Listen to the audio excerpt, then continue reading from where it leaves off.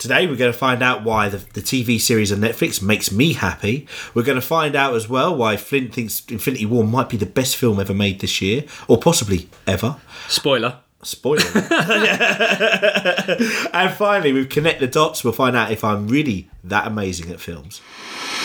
In a cloud where there are already too many film podcasts, you have to ask yourself, what's the harm in one more?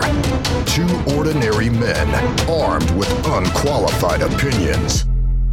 Talk filmy to me. Hello, welcome to the Talk Filmy to Me podcast, the podcast about news, film, entertainment, general pop culture, and at the click of its fingers can make half its subscribers disappear. My name is Adam Flint. You can find us on Twitter at Talk Filmy to Me. Joining me on the pod today, filling in for my OG host, it's my even better OG host. You may know him from his appearances on BBC Radio, BBC News. He's not under the influence of BBC, but they just use him a lot because he's a really good guy for space news. Jamie Hannon, how you doing, sir? Not too bad, mate. You've got one important thing as well there. I'm also free. Free as in price, not as in slavery. Yeah. How you doing? So it's been a while since you last been on the pod. Jamie, you might recognise, he's Bello. He was on our Annihilation special, our Die Hard special, and every now and again on regular episodes as well. Yep. You've also appeared on a couple of wrestling podcasts. Yeah, one, the Rest Hold Wrestling. Rest Hold Wrestling, sorry, is what it's called. Yeah, that was a long one. That was a 2.5 hour podcast, that one. And it was very drunken. Okay, let's tie it back into films. Favourite film with a wrestler in? Oh. Well, you've got Hulk Hogan. He was in the film, was it called Nanny? Yeah, The Nanny. The Nanny. That was like a classic 80s film when you were a kid growing up. That was quite a good film. And then obviously there's that brilliant film with is it Paul? Oh, that one, was it called The Wrestler? Yeah, Mickey Rourke. Mickey Rourke, He wasn't actually Mickey Rourke's not actually a wrestler, but he does. Yeah. He basically become a wrestler for a role, right? That was a great film as well. I like probably Hulk Hogan's brief cameo in Gremlins. That's fantastic. Hulk Hogan, when he was it was early 90s, and they were like, oh my god, we need to get wrestly people into film more, and he done a film called The Secret Agents Club. I don't think I remember. And it's basically The Nanny, but the kids, instead of just looking after in a house, he's actually like basically James Bond. Oh no, I do remember that one. Yes. Yeah. But to be fair, whenever I think of spy spoofs in the 90s, you got to go Spy Hard. Like that is Leslie Nielsen, is the one. Rest in peace. We've just totally ignored The Rock there. Well, I think The Rock, he's transcended like the whole he's a wrestler acting thing, right? Yeah. Like he's become, I said it before in the last pod actually, he's basically the biggest star on the planet now. Yeah.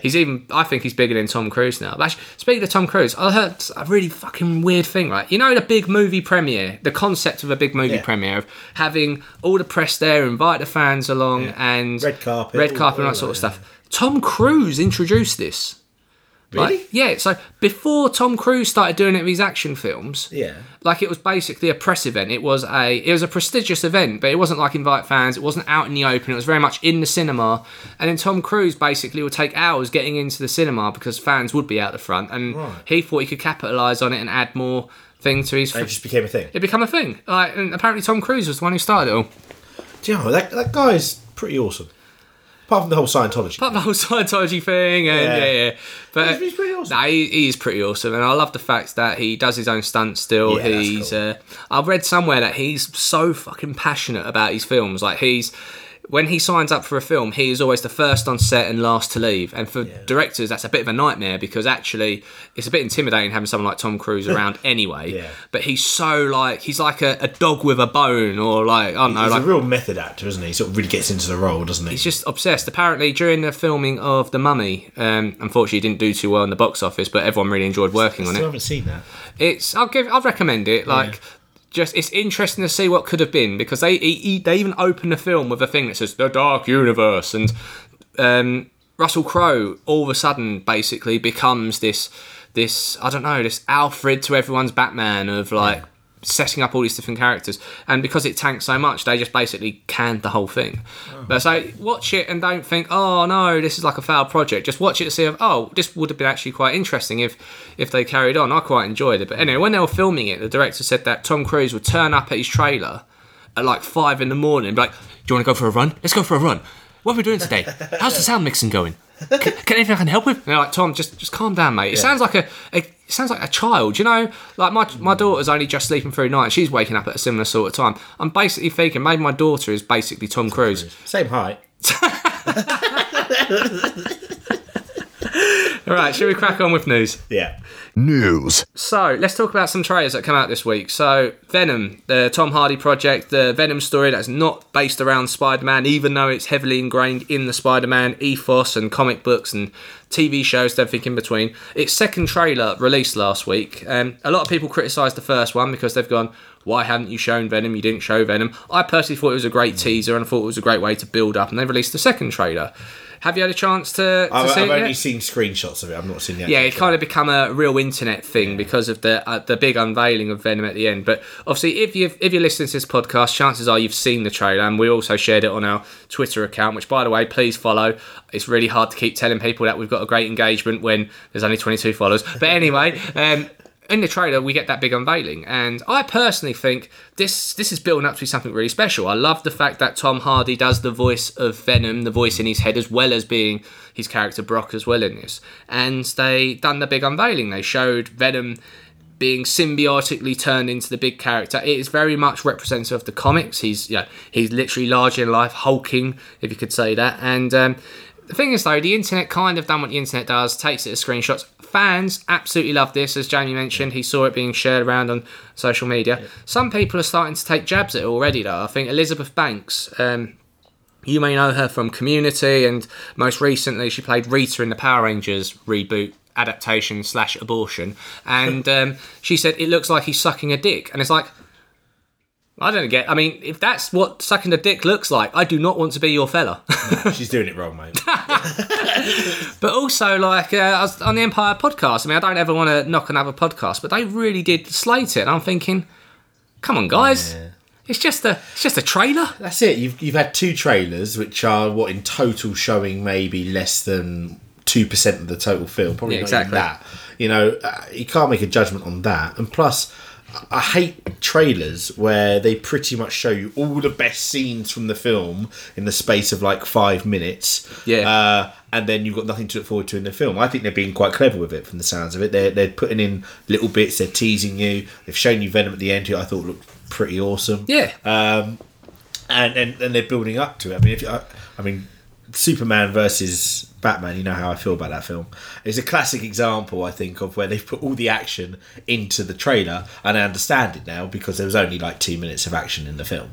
Yeah, exactly. And I think this project, like, everyone's been wanting to kick it from the moment it was announced, because they've gone, oh, what are you doing?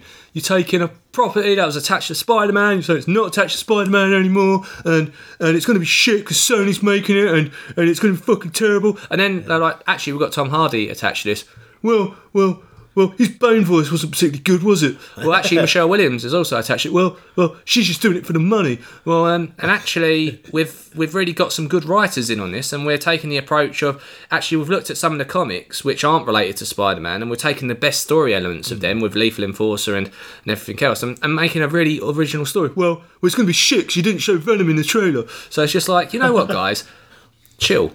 Yeah. Yeah. If you think it's going to be shit, watch it and let it be shit, and then say after the fact, let's just get excited. Let the fans hype on this. Yeah, you can't make a judgment based on a clip. Yeah, exactly. I mean, and these are and things though, this is showing, especially the last 2 years, there's a big disparity between film critics and film fans. Prime example, Star Wars: The Last Jedi. I can't find a critic online that has come out and said anything less than a 5-star glowing review. 2 reasons for that. One, they might have loved the film, everything else. The other part is that, well, this is kind of a new world for Disney and Star Wars, and I don't want to be known as the guy who told them their film wasn't great, and I don't get the interviews, I don't get the coverage and everything else. Where the actual fans, or a lot of the fans, a percentage of the fans, we should say, have got problems with it. Yeah. And that's not better or worse, right? And it's just like why don't you let fans also be a voice in the conversation of how good a film is? Yes. I mean, I've always found that critics, they take the analysis too far sometimes, I think, as well. When they're analysing a film, sometimes it's about enjoyability and watchability of a film, isn't it? Yeah. You know, you got the average person who goes to watch a film, isn't going to be analysing the ins and outs of what the meaning is of that rock happening to be at a 90-degree angle to that person. You are speaking to the guy who done like a 20-minute analysis on the colour palette used in Shape of Water to tell John that, look, who gives a shit, she still fucks the fish. But yeah, good point. Anyway, so let's segue. Well, hey, he's back on it again. So let's move to the Han Solo trailer that came out last week as well. You seen it? Yes. You know what? I'm actually getting hyped. Yeah, I didn't think I would. I don't think I would. I think probably one of the most interesting things is the guy. Who's the guy who's playing Han? It's Oh, don't put me on a spot like that. I do apologise, but I actually think he has got the look of a young Han Solo, which I don't think is necessary for the film. I don't think that's important, but it does help with the picture in your mind, doesn't it? Yeah, and I think they've been very smart with allowing certain lines of dialogue to be shown in the trailer. Things like the carefree nature of Han's. I mean, I mentioned it in a podcast ages ago about when we're talking about how hard it is to take an iconic role that's always been portrayed by one actor and interpret it. Don't interpret the actor, interpret the character. And there's certain lines which embody the character of Han Solo, i.e. the just winging it nature, that everything will work out in the end, and the I'm looking out, or how you learn how he learns to want to look out for himself. Woody Harrelson telling him, everyone will betray you, so if you just expect that, you'll never be disappointed. And I love the line between him and Chewie, where you hear Chewie go, whatever, terrible Chewbacca impression, and he just goes, you're 190? You look great. And also, we got to see more of Donald Glover looking as a suave, calm, oozing charm motherfucker, Lando Calrissian. Yeah. Lando's a great character. Yeah, and like I said, I need to have in this film, if this film does not have this line, I'm going to riot, and I want him to look at him and just go, Han, you pirate. Something like that. Yeah. I need that in my life. But yeah, getting really excited. That comes out very, very soon. April and May is going to be a blockbuster extraordinaire for the ages, I think. Infinity War, which we'll talk about later on, absolutely stellar. I think Han Solo, I'm actually starting to believe the hype on that. I also think it's quite nice for a Star Wars film to come out in the summer as well. There was talk a while ago that they were going to do summer, Christmas, and like have two releases every year. But I don't think that's happening now. It's every other year, isn't it? Yeah, at the moment. But I think with all these new projects they've got lined up, and we haven't even mentioned this on a while back, actually, and thank you for prompting me on that. Jon Favreau, the guy who bought us Iron Man, in terms of he brought it to the big screen as a director, as well as Iron Man 2, producer on a lot of Marvel movies, but also part of Disney's live adaptation slate with The Jungle Book and The Lion King, which is just creeping around the corner as well. I expect a trailer to drop in the next couple of weeks. He has been given the keys to the Star Wars TV kingdom. He's going to be writing and producing a TV universe of Star Wars properties. Now, whether this is going to end up purely on Disney's streaming service or whether this is going to be readily available by, who knows? But this has been met with two ways. One, yes, Jon Favreau, amazing guy, done some amazing work. We all can appreciate the work he has done, fantastic. The other side of the coin is it's another white, middle-aged dude getting the keys to a big Star Wars property. Yeah, if you think about Rian Johnson, you think about the guys from Game of Thrones getting signed up, you think about, obviously, Star Trek guy, I can't remember, J.J. Abrams. And it is very much the mould of a similar person, where there's an argument to say that maybe they should be looking a bit diverse. Maybe they should be looking a little bit further than just as far as their friend circles. So, yeah, it's a mixed bag on that. I'm looking forward to it. Star Wars, TV, binging, who could ask for what more? Exactly. So, so that's trailers. Let's talk about some other stuff in the news. So, Harvey Weinstein, we've talked about him a while back in August, obviously, the Me Too campaign and stuff. There's actually been no criminal proceedings against him, has there? No. He's just disappeared, hasn't he? He has disappeared off the face of the earth until recently. Oh. So, he has decided that Harvey Weinstein, disgraced man, ruined a lot of people's lives, I think it's fair to say, and also probably is not very deserving of public opinion. Yep. Decided to attempt to start mending bridges and attempts to start talking about his actions, and he decided to confine in none other than, you know what? If I was his PR guy, which by the way I don't want to be, and I don't think anyone does want to be, I would say to him, you know what, B, as above board as possible and speak to someone and allow someone to hear your side of the story who the public might be able to at least hear the conversation about. Yeah. So he went with Piers Morgan. Oh. He has done a series of exclusive interviews with Piers Morgan, which I assume will be released over the coming weeks and months. And he honestly believes that he will find redemption in the court of public opinion over the coming years. I personally think it's impossible. I think he's beyond redemption. I mean, the only thing he can possibly do is acknowledge what he's done, seek help, and get it sorted, and I don't know, do something to make sure this doesn't happen in that industry again. I don't think he can. I don't know how you move on from this if you're Harvey Weinstein, but what I do know is that you don't sit down with Piers Morgan and talk about it. In fact, actually, what he should have done is just disappeared. Not like as in die, not like as in get a hitman or something. I mean, like as in he should have bowed out from the public space, and then that's it. Just he shouldn't be resurfacing. No, completely. Because obviously, what he's trying to do, probably in the back of his mind, is trying to rebuild his empire. Yeah, which is never ever going to happen. No one's going to work. The Weinstein Film Company is in tatters right now. Yeah. They are hemorrhaging money right now. People are losing their jobs left, right, and centre.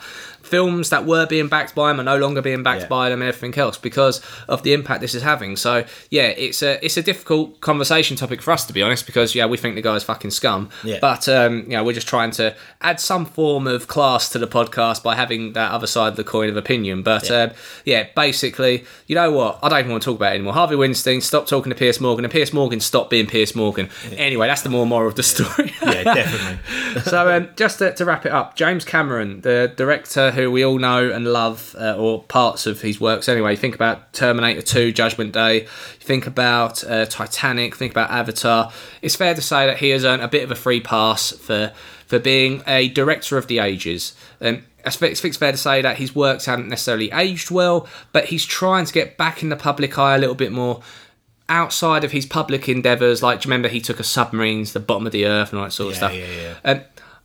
He kind of pissed a lot of people off by slagging off Wonder Woman last year. He had a point to an extent in terms of Wonder Woman wasn't the first woman to showcase a female protagonist as the hero. Think of Sarah Connor in his films, and obviously it goes way before that as well. But still, you know what? I was quite public on this podcast and basically said to James Cameron, can you stop pissing on people's cornflakes and just let them enjoy it? Now, I'm calling you out again, sir, because you're being a fucking dick in the media once again. You've decided to, out of nowhere, during the week Avengers Infinity War gets released, to sit down, do a big public interview and go, well, I think that Marvel are starting to have movie fatigue and that people won't... Yeah, shut the fuck up, dude. You're the dude trying to make 17 Avatar sequels and you're complaining about the fact that Marvel keep churning out this. And is that an over-exaggeration, or is he actually trying to make 17? He's making 5. But 5? That's still 5. A lot. Oh, yeah, 5. For a film that was... okay. Yeah, it was basically... it was essentially Cowboys and Indians, where the Indians were blue and they all had sex with their tails. It was Dances with Wolves... Kevin Costner, by the way, Dances with Wolves in space. And don't get me wrong, for what it was cool because it was different. Yeah.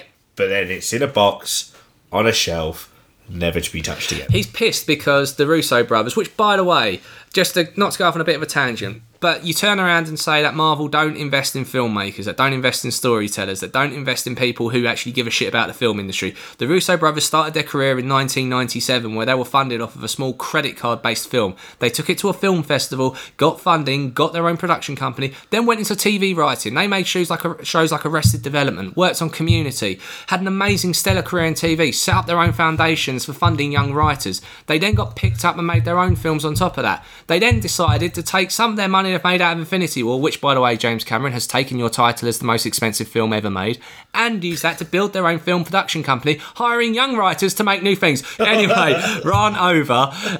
Not that I'm very defensive of Marvel movies at the moment, but James Cameron's moaning once again that Marvel should...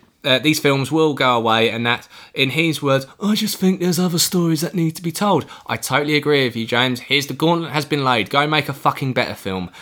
So anyway, Jamie, what's your view on James Cameron? I don't think it's as strong as yours. I don't know how you follow that. I mean, that was impressive. First of all, the knowledge that you had on that whole thing was impressive. I was just sat in awe, mate. Thanks, mate. If I was James Cameron right now, I'd be afraid. No. I just want to point out before people actually start sending me abuse, I'm a big fan of his work. I'm just not a big fan of him. So I think as a director, he's absolutely fantastic. He's absolutely stellar. Obviously. As a person, he's dirt. Yeah, exactly. But look, you got to pay homage, and things like Kevin Feige, the producer of Marvel, hallowed be his name, decided to respond to this, and he responded in the most ultimate way possible. Because James Cameron's statement was, I really like the Marvel films, but, and then goes on a whole rant about this. Kevin Feige's response was just, James Cameron likes our films. Oh, wow. But you can actually tell, like, there's a video interview, like, look at his face, so someone he admires has gave him a compliment. So that's fantastic. Anyway, that's your news for this week. Streaming Gems. For the streaming gem this week, we're going to take a quick detour into TV, as we do every now and again. And Jamie, my main man, has been doing a bit of watching on a new Netflix original called Happy. To be honest, I've seen a lot of people talking about this on social media. I haven't had the chance to enjoy this one myself, but I hear it's fucking batshit crazy. Jamie, what is this show about? Well, I think you've summed it up nicely there, mate. It is absolutely batshit crazy. It's one of those ones where, I mentioned before on this show that when you're looking through Netflix, quite often it's the cover art of the tile that pulls you in. Yeah. And this one hadn't, but I think they put it up as like one of the main. Sometimes they have like when you go onto Netflix, it's got the main opening and it's got plays the trailer automatically. Yeah. And I just happened to be busy doing something else, and so the trailer automatically played, and it just looked insane. So essentially, the storyline behind it, which is not giving anything away, is a disgraced detective has become a man for hire. Right. Not in a sexual way, in a hitman way. It takes a dark turn very quickly. No, he becomes a hitman, and he's literally got a. So imagine, hello, dialer dick. Sorry, I'm doing. Would you like a happy ending? But yeah, so he's a disgraced cop turned hitman. His name is Nick Sachs, and everyone calls him Sachs. He's got a weird moral code, and essentially his daughter that he does not know about gets kidnapped by possibly one of the creepiest guys you'll ever see on TV. Right. And his daughter's imaginary friend. Okay. Goes off to find Nick, and Nick Sachs has at this point had a heart attack, which he becomes a recurring theme in the series, and as he's dosing himself up with drugs in the ambulance on the way to the hospital, he suddenly sees the imaginary friend. Right. And it goes on from there, and they go on this adventure to try and save his daughter. It's a very dark comedy. The jokes in it are like the sort of thing that you and me love. Right. He just doesn't give a shit about anything or anyone. And there's just some classic lines in it. And it is a laugh out loud film with this crazy blue flying unicorn.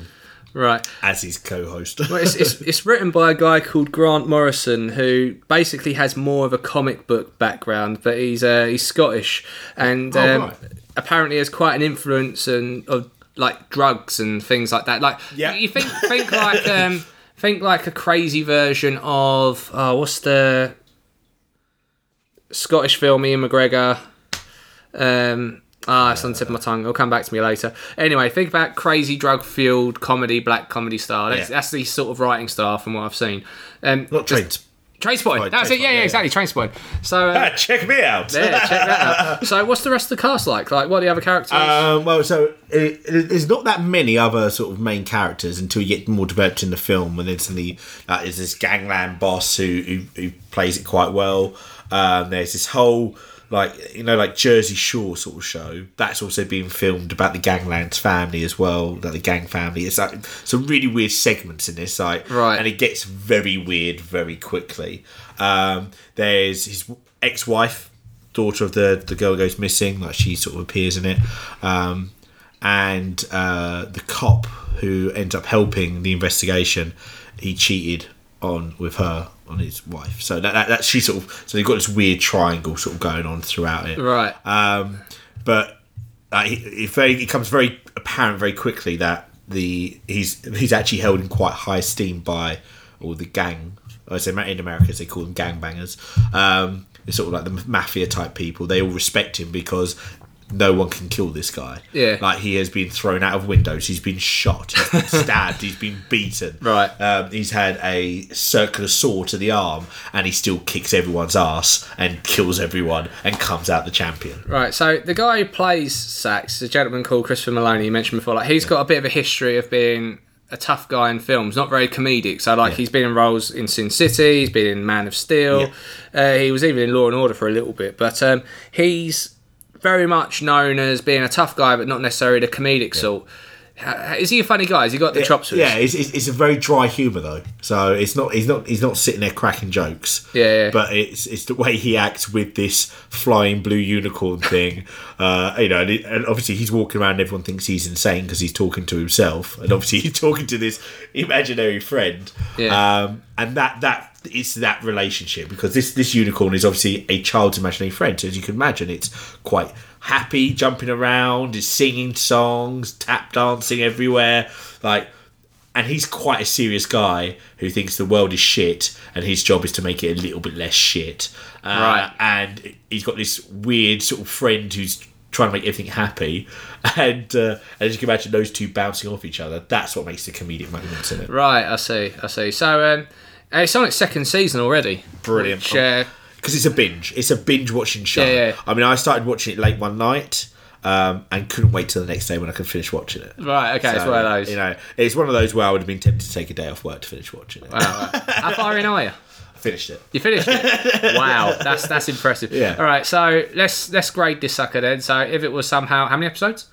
Not many, 8 I think. 8. So it was an 8-hour-long film. What out of 5? Where did it sit for you? Out of 5, probably 4. Nice. It's a really good TV series. Ah, cool. So there you have it. 4 out of 5. Netflix original Happy. If you like unicorns, heart attack induced detectives out for redemption, and sounds like a lot else in between, give it a shout. Connect the dots, connect the dots, connect the dots, connect the dots. You can't connect the dots looking forward.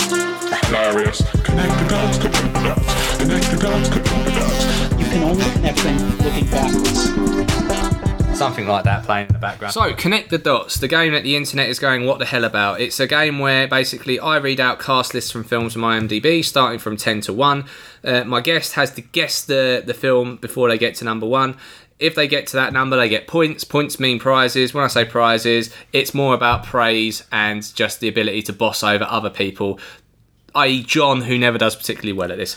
What's the maximum point so far? Who's got the highest so far? I've got the highest. Which was what? It was like 38 or something. You have to.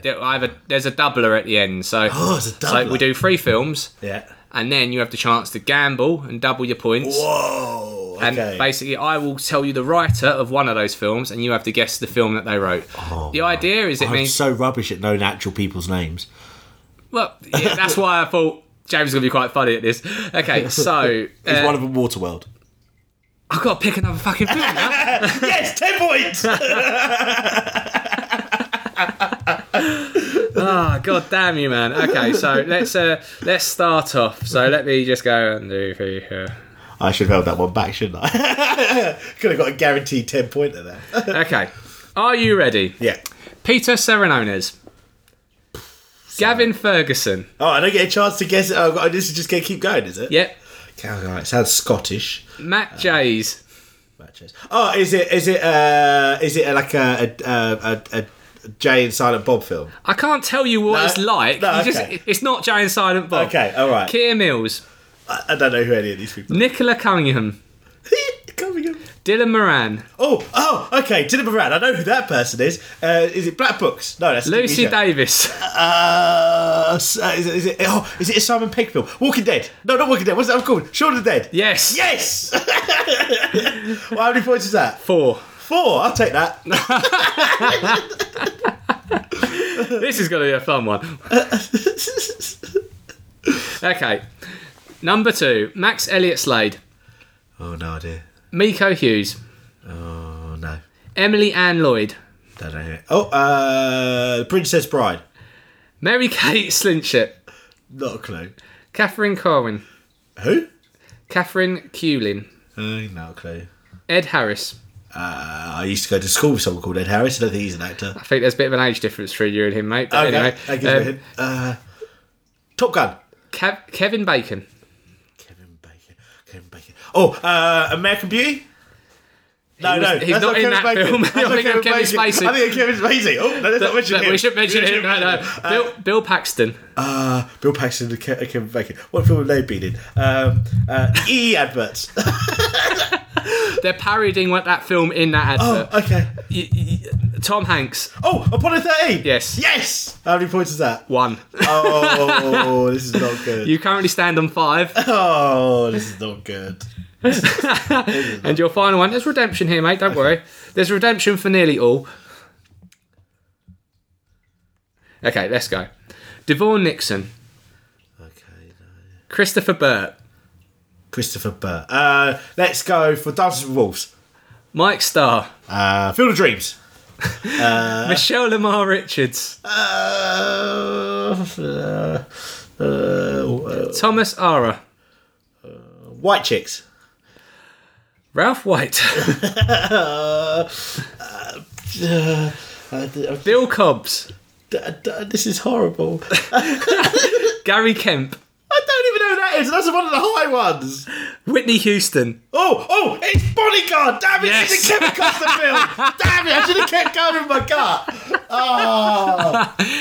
You got 2. 2, 7. 7. So you got 7 points. You can choose to gamble. Oh, let's gamble. Okay. 7, Jesus Christ. I'm going to tell you the writer of one of these astute films. Okay. And you have to tell me the film they relate to. Oh, so we'll just remind me of the films where we've got The Bodyguard.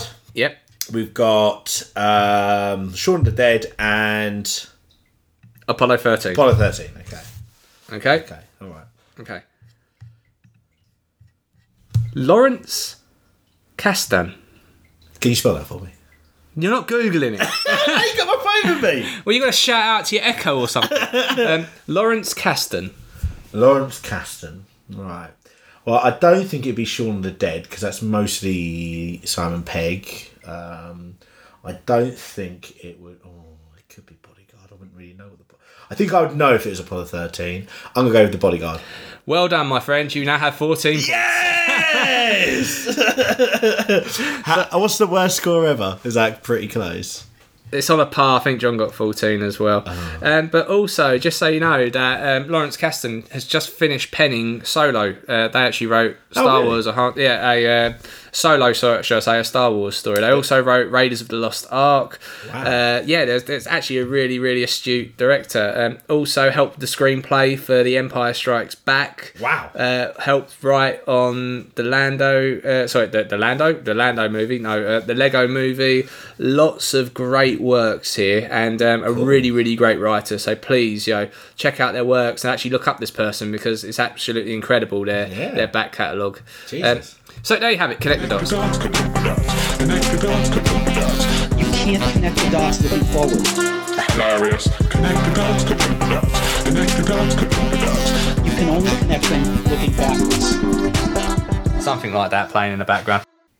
So it has all led to this, from 2008's Iron Man to 19 films later. It is the final culmination of all the parts, the sum of all the parts, with Avengers Infinity War. This is loosely based on the Infinity Gauntlet comic book series, but more importantly, it brings to a conclusion the story that was teased at the end of Avengers, with that big red thing sitting on a giant space toilet smiling about the universe and how he could take it over. Thanos, played by none other than Josh Brolin, where the goal of Thanos is to collect these Infinity Stones that we have seen scattered in little breadcrumbs throughout the Marvel Cinematic Universe to give him the ability to basically do whatever the fuck he wants, but he's a mad tyrant, and his goal is to wipe out half the universe. And with these stones collected together, he can do that with the click of his fingers. This brings a cast which has never been assembled before of 22 heroes, all with salaries up in the hundreds of millions of dollars. It is the most expensive project of all time. They filmed back-to-back of Infinity War and its currently untitled sequel. They've done it back-to-back over a year, totaling to a cost of $1 billion. And as a fan of these films who took his girlfriend at the time, then wife, on one of our first dates to go see this, I feel like I've grown up with this franchise, as millions of people around the world. I had the pleasure of seeing this at a midnight showing the day before release in a absolutely packed cinema, and I can tell you this was an experience beyond belief. This takes the entire casts of most films you know and love from this universe, and I done a feature last week on the films that you probably should see before you see this film, and I definitely agree you should go see these films, but this is a testament to the Russo brothers' writing style. You don't have to have seen these films to get what's going on. The dialogue and the exploration done in how the characters interact with each other, they somehow, with each scene, manage to layer in all the events that have happened in a way that isn't just a, this is what happened in film 1, film 2, film 3, how we got now, in a way which is really organic. I absolutely adore this cast. I adore the writing style. The Russo brothers done an amazing job with Civil War. They've done an amazing job with Winter Soldier. Ironically, though, Captain America is kind of feels underutilised in this film. But when you've got a cast of 22 main characters, all needing their own moments in the sun in a 2.5 hour long film. And, oh, by the way, we're reintroducing Thanos with Josh Brolin playing the character, and he's actually the main character in this, believe it or not. It is done in an incredible way. Jamie, I know you haven't seen it yet. Have you seen any of the build-up to this? Have you seen the trailers? I've seen a couple of trailers, but I have read the comics. Nice. As well, so I am very much looking forward to it. Just not had the opportunity. Yeah. It's only been out a couple of days in the UK. In the US, it only came out yesterday, and already it is smashing box office records. We expected this to happen. A lot of people have said because of the success of Black Panther, is it a coincidence that a big section of the film takes place in Wakanda? And the Russo brothers have come out and said, actually, although it is absolutely amazing how well Black Panther has done, you are aware that a film of this scale, we can't just make a decision to pivot all of a sudden. No. We knew Chadwick Boseman. They introduced Chadwick Boseman as Black Panther in Civil War. We knew him and Ryan Coogler are going to absolutely fucking smash it out the park. And yeah, it's just a happy coincidence that we're now having a lot of our film in there. And if anyone doesn't believe that, you really need to do research in how films are made. You cannot make a city like Wakanda appear in a film and it look that good in a day. It takes a team months, years to assemble that sort of rendering. It is a beautifully visually stunning film. A lot of people have critiqued saying, when you have lots of CG characters on screen, they really have knocked this out of the park, in my opinion. Josh Brolin's Thanos, he is the main character. So not only do you have these 22 characters you have to service, some of them are based on Earth, some are based around the galaxy, some are based in really obscure situations. Not only have they managed to delicately balance those stories, they have made Thanos the main protagonist in this. You almost sympathise with him. It is really hard to sympathise with a giant purple man who wants to destroy the universe, but you almost sympathise with him. There are some massive story payoffs that have been left on story threads that have been sitting in the ether for the last 10 years, and you forgot about them. There were scenes where I looked around and jaws were on the ground of, oh my God, they've brought it up. This is how that bit comes to a conclusion. Amazing. So, it's April.